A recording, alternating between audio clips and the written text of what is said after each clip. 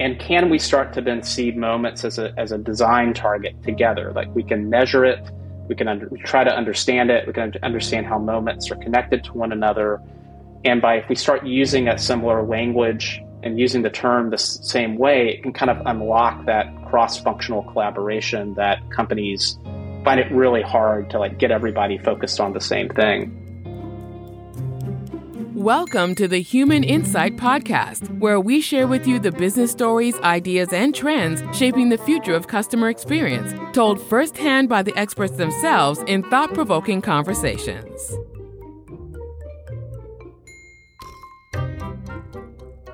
Hi, everyone. I'm Janelle Estes, Chief Insights Officer at User Testing, and today we're thrilled to have Patrick Quattlebaum joining us on the Human Insight Podcast. Patrick is the co-founder and CEO of Harmonic Design. Previously, Patrick was Managing Director at Adaptive Path and Head of Service Design at Capital One. He's also the co-author of Orchestrating Experiences, Collaborative Design for Complexity. Thanks so much for joining us today, Patrick, and welcome to the show. Thanks for having me. So as I understand it, Patrick, you've got a passion for helping nonprofits and especially libraries. So for this insight segment, we actually asked some user testing contributors about their library experiences and how they think libraries can improve. So let's listen along to what they said. Ever since I was able to walk, I remember going to the library. I've always had a good experience at the library. It was always magical to me. But now as an adult, I use my public library again, at least once a week, for myself and for my own children. I have always loved the environment of a library. And even now, I do use it to with my own kids. They get books, and that way I try to pass on the joy of visiting a library. Closest library to us just got remodeled, so we're using all of those new features. We've used like the 3D printing at the library. So it's come a long way from, when I was just a kid checking out some read-along books. I think it's a place to just really foster and facilitate learning in all subjects and all ages, and never stop learning. I believe that the role of libraries in the community is probably understated or can't be overstated. There are so many resources. It's not just a place to go and find a good book. I feel like I'm semi-informed. Like I don't know everything there is to know. I think they could educate the community better on the services they provide and examples of how you could use them to the best of your ability. If they aren't already, I would have to say going out into the public where the people are would maybe be a better way to serve the public. And I think the other thing would just be like focusing some more programming to like those middle ages. So like there's a ton of programming for seniors and a ton of programming for kids. But there's not a lot of programming for like 20 to 60-year-olds. So I certainly agree with the sentiment around libraries being magical places. What did you think about that feedback, Patrick? Yeah, the feedback tracks a lot with what I've learned in the last decade of working with different libraries. I've worked with, especially around libraries in cities across the U.S. And, a few things that they mentioned stood out to me. So one is the comment about, spending more time with the community. One of the things that approach that I take with libraries is they obviously spend a lot of time with the public coming into the library, and libraries typically do a lot of quant and do different types of surveys and have a lot of data on, say, circulation of books and other materials. When I work with libraries, I teach them how to do qualitative research and spend one-on-one time with community members and really understand kind of the lives that are unfolding around them. Libraries are magical places, and they try to help. They're on the front lines of so many different things in the community and improving it. And so the more they can understand really the texture of the lived experiences around them, they're pretty equipped to then turn that into new programs and services to help. And they do so many things beyond the kind of the things that were part of the mission of libraries in the beginning. And the comment about, 20 to 60, what happens in there? Well, the answer is you would be amazed how much libraries are doing for people from ages 20 to 60 around switching careers, dealing with homelessness, things that, libraries are hiring social workers, artists. There's so many things that they're doing. And I've really found that giving them new tools from research to be able to go out and tap into the stories or unfolding them around them in the community, that librarians turn that knowledge, those insights, into even better results for the community. So I love working with librarians. Yeah, I think that's really interesting to hear that perspective. And I think it also brings me back to sort of, some of the sort of early shaping of our industry was library science, right? And sort of this idea of, information architecture, right? And that was sort of born out of this idea of cataloging and organizing, which all really started within library. So, yeah. That's where I got my start was back in the late 90s as an information architect and going to early IA summits and yes. And a lot of the skills and kind of a lot of the concepts that from those days I still use today, just in different ways. But yeah, that understanding information environments and how people navigate them is still so much a big part of the work. Yeah, absolutely. Oh gosh, I feel like we could go down into the history of our of our industry for quite some time. I want to back up though and really ask you a little bit more about yourself. Your progression through lots of different companies within the UX space, and many of which were quite defining and considered to be really, I guess, poster children for a lot of the folks that are listening in today. So I'd love for you to kind of tell us your journey and maybe even what's top of mind for you these days. Sure. Well, I always start with that my undergraduate degree is in literature. So I'm educated in the humanities and a big believer in the importance of the humanities to everything that I do. And if people ask me like, hey, you have a design degree, what things kind of helped you get to where you are? I'm like, my humanities degree. Like without that, I would feel, completely lost. It really provides an incredible foundation for me. But after getting a literature degree, and deciding not to become a professor teaching Samuel Beckett, like in some small college somewhere, I worked in the family business. So it was a service business. So I learned how to run a small service business. And then late 90s, like a lot of people, when the web was starting to get more popularized, segued into information architecture and got a master's in design. And I would say I would consider my tribe up until maybe the kind of 2008, 2009 was user experience. And then I discovered service design and realized that I was doing it without really knowing that was the label. And that was the scale of design that I was really most passionate about. So I spent, since that time, working in service design, had the great experience joining Adaptive Path when we were shifting more of the practice towards that. And then at Capital One and introducing that to the organization. And then, but I'm a consultant at heart. So I've gone back, I've started my own company, and we focus specifically on service design and working at that scale of where services and systems and trying to look at things from that level of zoom, and then partnering with product designers and people of all sorts to just try to make better outcomes for people. And I guess what's on my mind, I think like a lot of people these days, is a lot of things around us have been disrupted in terms of our daily lives and what it means to be a person navigating the world inside and outside of organizations, and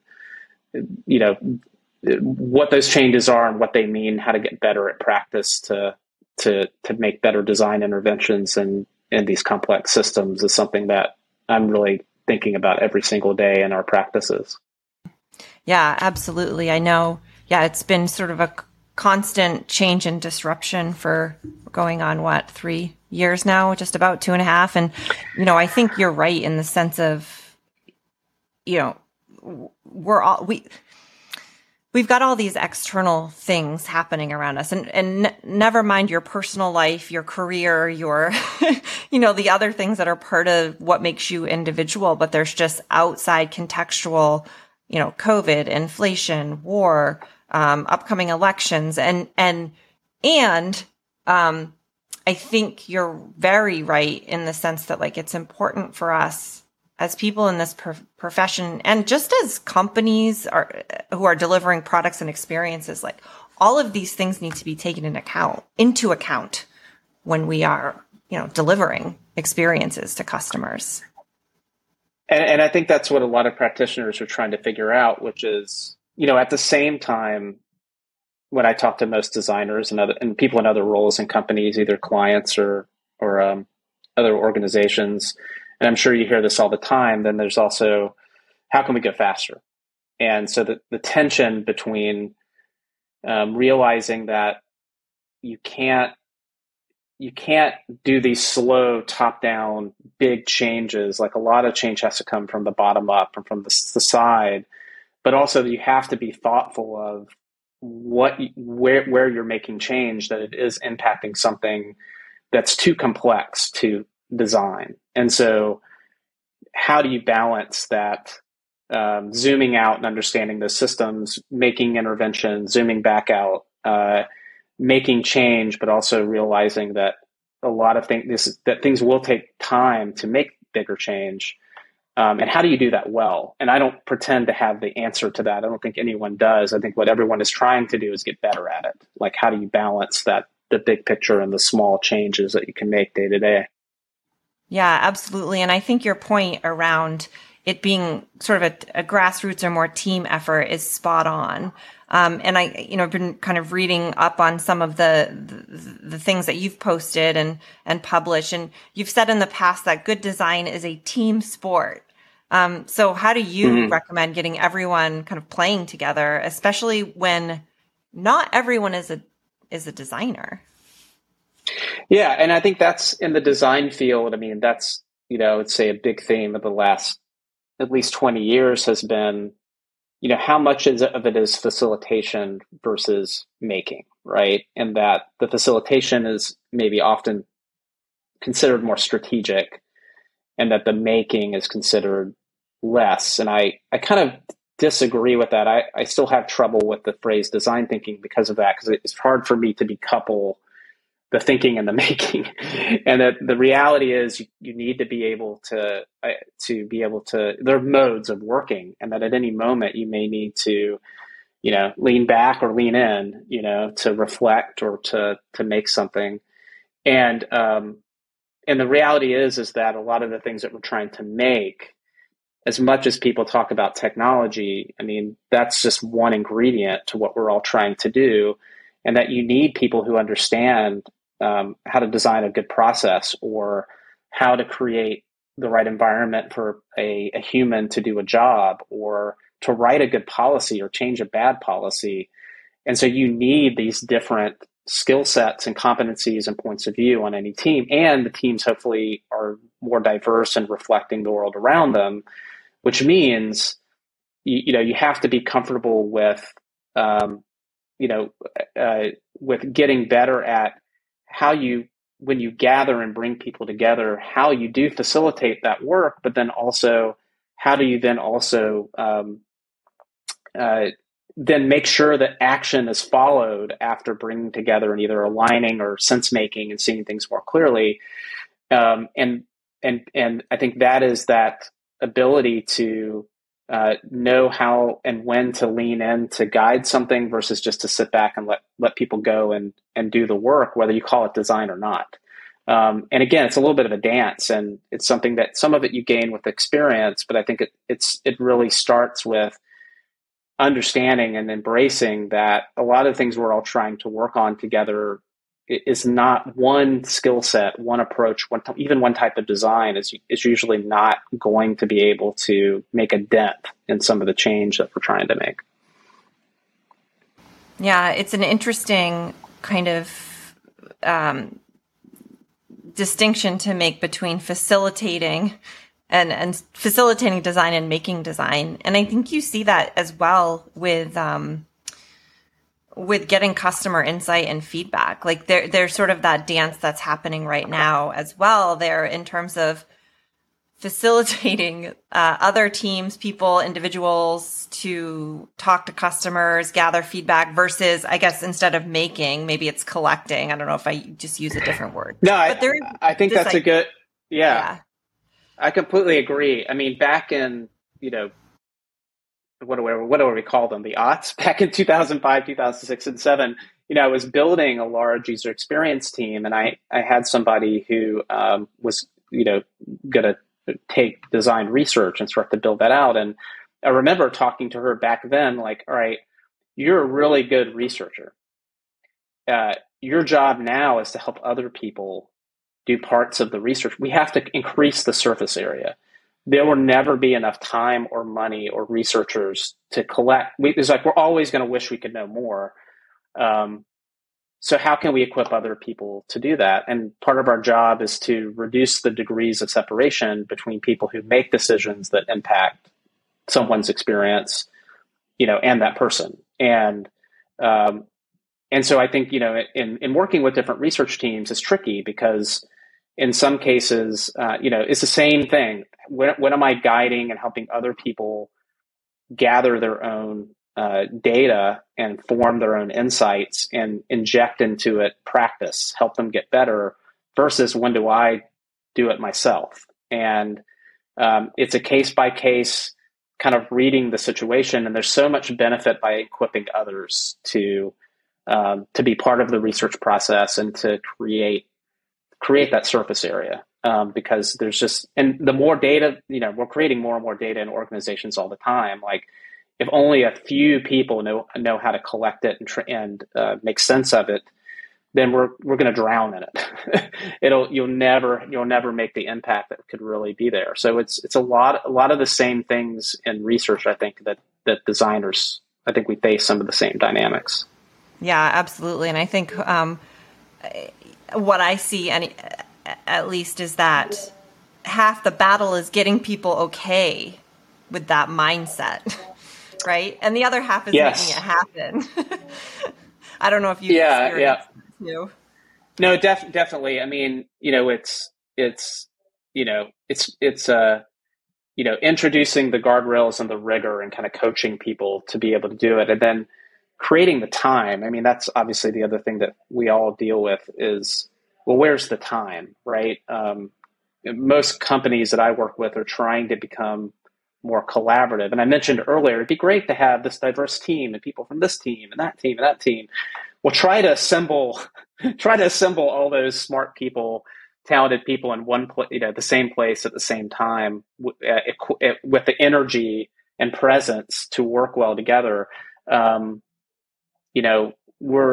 It's hard. And I think the last 2.5 years, we have a lot of, I was talking about this earlier today with one of our practitioners, a lot of people are tired. And so it's the right thing to try to do. It doesn't mean it's easy. And I know with the companies that we work with, it's continual experimentation of what is that right formula that balances, when you look back on it, that we did good research and it created quality insights that we use, but also that we were able to involve more people, get them closer to it, which leads to the action. It's kind of creating the change through the process versus doing the work, giving people insights and hoping that they take it and change, right? But again, it can be a very challenging in general. And then I think right now, after 2.5 years of the pandemic, I sense from talking to a lot of people that, and I'll speak for myself, we're a little tired, but we want to keep it up, keep the energy up as best we can. Yeah, absolutely.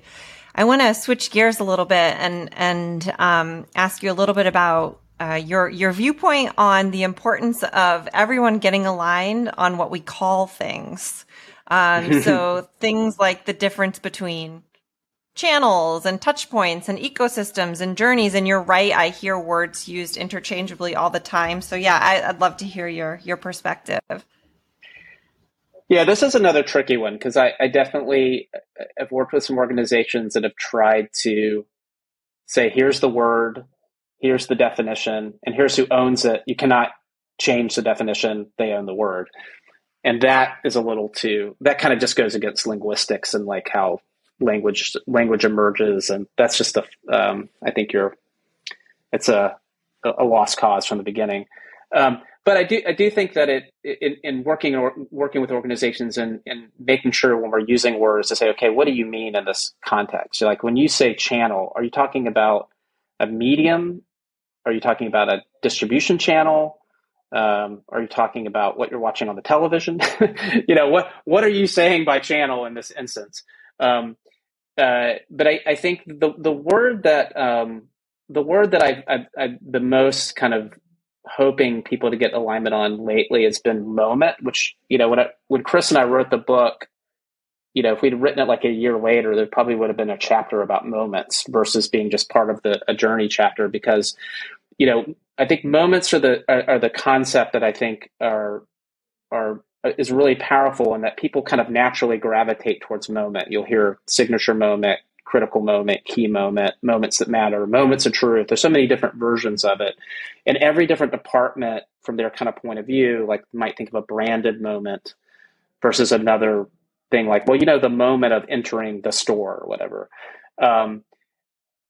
What I've been fascinated by is this concept of moment, how it could be, going back to your information architecture thing from years ago, as an architectural element that we can think about, like this moment occurs and this event occurs that we can actually observe, and that we can maybe collect data on, and that we can then do additional research to then really understand the dynamics around that moment, and that kind of taps into some systems thinking in terms of drilling into structure and mental models.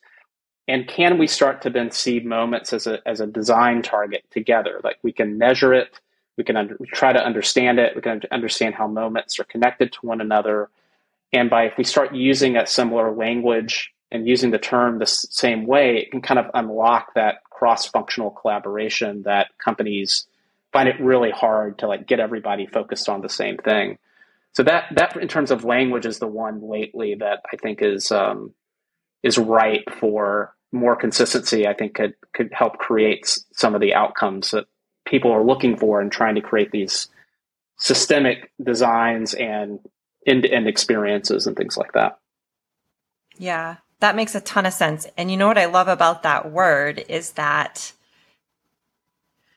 it is so much more about the customer than it is about maybe how you think about yourselves internally, right? It's like, oh, we have the social channel and we have the lead generation, or maybe we have a journey for our customers, but it's actually not the customer journey. It's the way we think about ourselves journey, where moments is like, that just feels like it kind of tips things upside down a little bit. Yeah. What we've been playing with is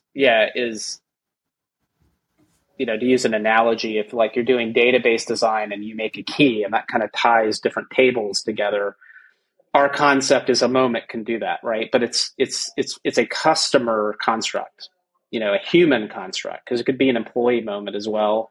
Or you can think of a moment where a customer and an employee come together to create an experience, and they both should get value right from it. And essentially, a moment is an experience in which you create that value exchange. So I think there's a lot of promise to it, but we have talked about that, and as we've been experimenting with it, it's a human key versus the ways that we typically talk about in business that are very abstract or very inside out. Like, could we actually embed a human keys, human moments across decision making within companies?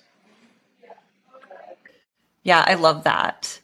So speaking of moments, which are to me, the way that I'm thinking about it and the way that you're explaining it, are just sort of these points in time, I guess you could say. But one of the strategies I've also heard you talk about and have read a little bit about is this concept of zooming out. Mm-hmm. So can you talk a little bit more about maybe the role of that zooming out plays in sort of orchestrating all these moments, perhaps? Yeah. So, I mean, the basic idea of Zoom is, and, there's different, this is not a unique concept of like zooming out or 10x but the basic idea is when you're designing something. So if you think about a moment in time and maybe you're designing, the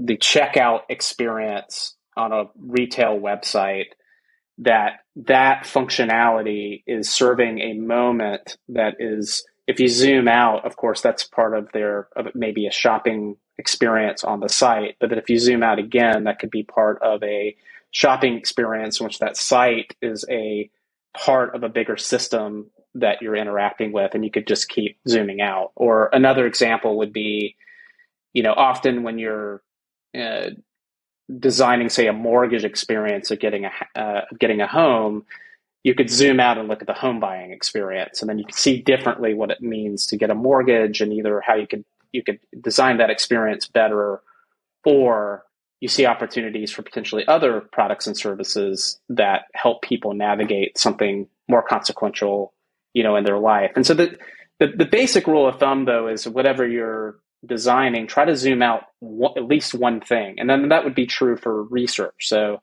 there's a lot of usability research in, like, can someone use the feature or functionality of something, but then we'll zoom out a little bit more and understand the context of, and then you start to see maybe that it's not the functionality, it's the mental model of something larger that's affecting how they're then trying to do some task. And you just put it in context, and you can see more clearly how you might be able to improve the design as a result.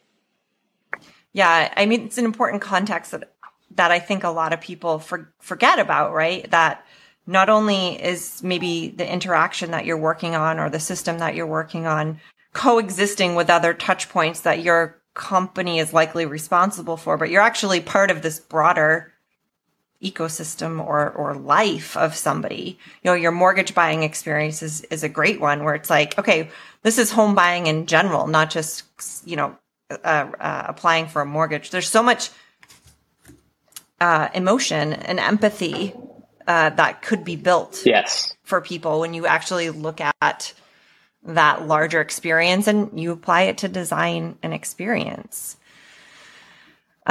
So, what actually could be a really nice segue here around this idea of zooming out and really looking at and understanding the people and the humans that you're designing for. Mm-hmm. And one of the things that I hear is that sharing insights is let's say, one of the things that's challenging is bringing companies and teams along with like building this like shared understanding of who their customers are. Maybe if we use that mortgage application experience, like, how do we actually humanize that person that's going through this journey of purchasing a home or mortgaging a home? And then also thinking about like, the role that storytelling has in all of this, storytelling of who your customers are. And so we actually asked product leaders, designers, and marketers about some of the challenges that they have related to this idea of building this shared understanding of who your customer is. So I'd love to watch this with you, and then we can hash it out. Please rate my level of agreement with the following statement. I'm satisfied with how customer insights I learn are shared and understood throughout the organization. I mean, this is like the eternal problem, like with any kind of UX research sharing, right? Like, it goes in a deck somewhere, or it goes in some research repository and then it gets ignored, or it's in some centralized hub other people don't know about. The challenge is getting them to care, which is a very human thing. I try to make it interesting. I try to make it concise, and I try to make it relatable. So it's about having those insights and just making them interesting so people actually care about what you're saying. Do you think storytelling can help share data and other customer insights so that others in your organization understand those insights? Definitely. I believe storytelling is the only way right now. Because at the minute it's just a lot of numbers and it's not that interesting to look at. So something that would help me put that into sort of a story almost as to what our customers are going through with our company would be good. Yeah, using storytelling can make insights come to life in a way that just like giving some top level bullet points about like customers find X difficult and X easy. You know, if you can actually tell a story about a customer experiencing that, or like provide a compelling narrative that like is more easily shareable or easier to process and remember, then it could be a lot more engaging. So yes. I think by creating a persona, right, like making it someone that they feel like they can relate to, connects to the organization, kind of brings out that emotional side of research, right? And so it allows people to connect a little more deeply because they can kind of see this, like the side of the customer, put themselves in those shoes and see like a real example of kind of how that's playing out. And that tends to help, actually. Yeah, I think storytelling is a great way. I think it gives, everyone likes a bit of a story. If you're out with your friends and stuff and they're telling you a story, people listen, and that's what you want. People to pay attention as well. I love how the compilation went from like you could literally see the pain or hear it, the sigh that gentleman made after his comment, but then also kind of the shift to sort of like, oh well, when it works really well, these are the things we see, right? And a lot of that to me sounded like that storytelling and the ability to sort of like latch on to something tangible versus just looking at a bunch of data, I guess. But yeah, curious what you think. Well, they gave a lot of good advice. I would say storytelling and,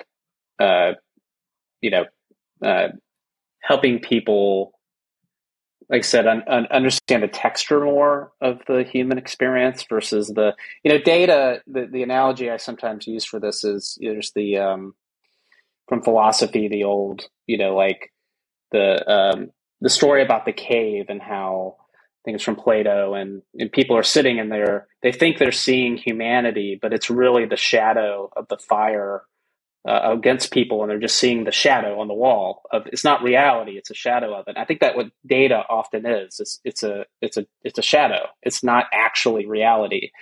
And so when we have all this quantitative data, which is very valuable, it doesn't really help you see what is really happening and also connect with it as a person. And so, to be human is to, going back to my literature comment earlier, I mean, we're storytellers and we're story listeners, and story is just what makes people, I think. And so this pairing of if you only come with the story and then you can't give people a sense of, well, how much is the story playing out around us, or how important is this story, or what's the impact of the story, then that might not get you all the way there. But then if you only have the hard, cold facts, then you might not be able to get people to really lean in and want to do something about it or really understand it. And so this combination of telling a good story, but backing it up and connecting it to things that are more either quantitative or more, measurable. I think that combo is so powerful. But when you remove one of those two ingredients, I think that you're ultimately, partly flying blind. And so the storytelling advice, I think, is spot on. Yeah, it is. I couldn't agree with you more in terms of building that holistic story around not just what's happening, but why, and more of like the word texture is really interesting, right? Like you get to sort of feel it and sense it and get an understanding of what's going on beyond just what you're seeing, but in the numbers. But you're right in that the numbers are so important, either to help you investigate and find a story, right? Or to exactly, let's say, like I don't like the word validate, but I can't think of a better word right now. But it's sometimes you need the story to then go investigate the impact, right? Or the get the numbers behind it. Yeah, the combo. And the last thing I'll say is, one of the, I think it was the gentleman who sighed, talking about just like the report and the report just sitting there. I think the other advice I give designers or researchers is to think of everything that you make as a tool. So, you don't create a tool to just sit in the toolbox, right? But you have to craft it for use and teach. And when you present it, say, this is something you're going to be using and here's how to use it. So like, I think, mapping, kind of like journey mapping, things like that, ecosystem mapping, those approaches, sometimes people say, oh, it's not worth the time. Some people say, no, without this, we can't see. I think in the end, that the ones that have been created that are actually used as a tool and can be used as a tool are much more successful than just a data visualization that get presented and then on some file drive, right? That somebody remembered later, like, oh, didn't we one time do something? So to think of everything as I'm trying to put a tool in someone's hand to do a better job, and to think about how you craft anything that you make from that vantage point versus a communication piece. I think that is a very important distinction to think about. Yeah, absolutely. It's the way I like to think about it is that we tend to be really good at understanding our external users and customers because that's what our role is, right? That's the sort of premise of what we do. But it's so important to also understand your internal users and stakeholders, like almost, I don't want to say researching them, but at least understanding what they need and then crafting your deliverable. It's kind of meta, actually. No, it's really important. Yeah. Mm-hmm. All right, awesome. So we're going to jump into the lightning questions. So these are a series of questions that we ask everyone on the show. So what's a book that you've recently read that you'd recommend to our listeners? Well, there's one I keep picking up in every week, which is Brave New Work, which is, about, how do you design and the organization design an operating system for it. And there's just so many valuable nuggets in there because in service design, there's so much of what we're doing is really designing for the organization, how the organization works, and trying to help organizations become more service oriented, and just then thinking about designing my own company. There's just so many good nuggets in there. If you're looking for a book about how you create a more purpose-driven organization and all the decisions you need to make around that, and how you make an organization that is more that really more empowers employees around a common cause. Like I love that book and the work that the author and their team do.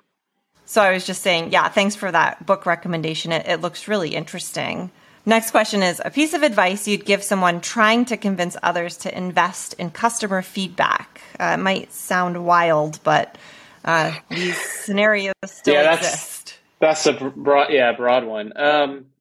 Well, I think going back to, there's a lot of things you could do, but like going back to the earlier part of our conversation about reducing the degrees between people and who you're trying to understand, I think bringing people into the research, I'm working with my team is working with a company now, and they actually do a pretty good job, but like we're just identifying certain individuals to bring closer to the work and to actually hear firsthand, take them into some customers' homes, because then they'll open up to believing in it more and influencing other people. And so I think one of the things is, in general, like we're trying to get more feedback in here, I would say try to narrow down and find people that if you can get them to see things differently and start believing in it, that they can help bring others along, versus just the research team or the design team having to do it. That, having people do the work for you to make that change in your culture, I think is a good move. Yeah, I love that. Bringing people along. It's so important. And finally, when you think of the future of service design, which is where you've spent a good part of your career, what are you most excited about? Oh, wow. I don't know. Excited, terrified.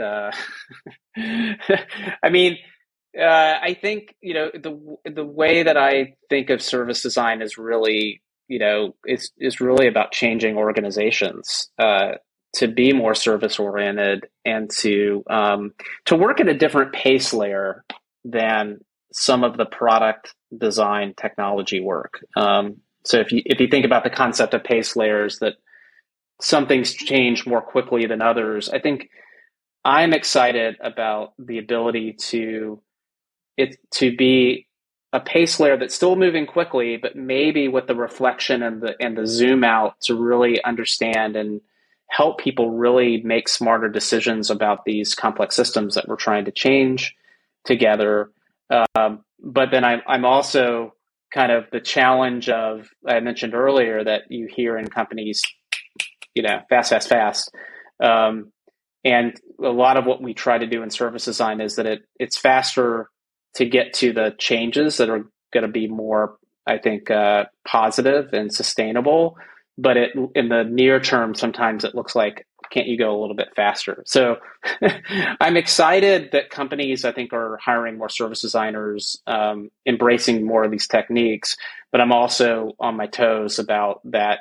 In the end, people want change fast, even when it's hard to do. And that we have to be able to bring people along and help them understand and kind of push ourselves to figure out the leanest ways that we can do some of these approaches without just removing all the rigor. And I'm sure that sounds familiar to a researcher and how quickly can we get to those insights?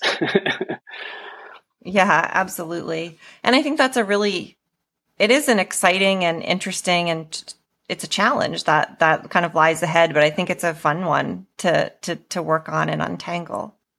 Yes, definitely. Yeah. Thanks so much, Patrick, for joining us today on the Human Insight podcast. That was a lot of fun. I learned a lot from you, and this was great. Thank you. Cool. Thanks for having me. Thank you for listening to this week's episode. If you liked it, please share it with a friend or coworker. If you think it could have been better, let us know. Email us at podcast@usertesting.com. Thanks.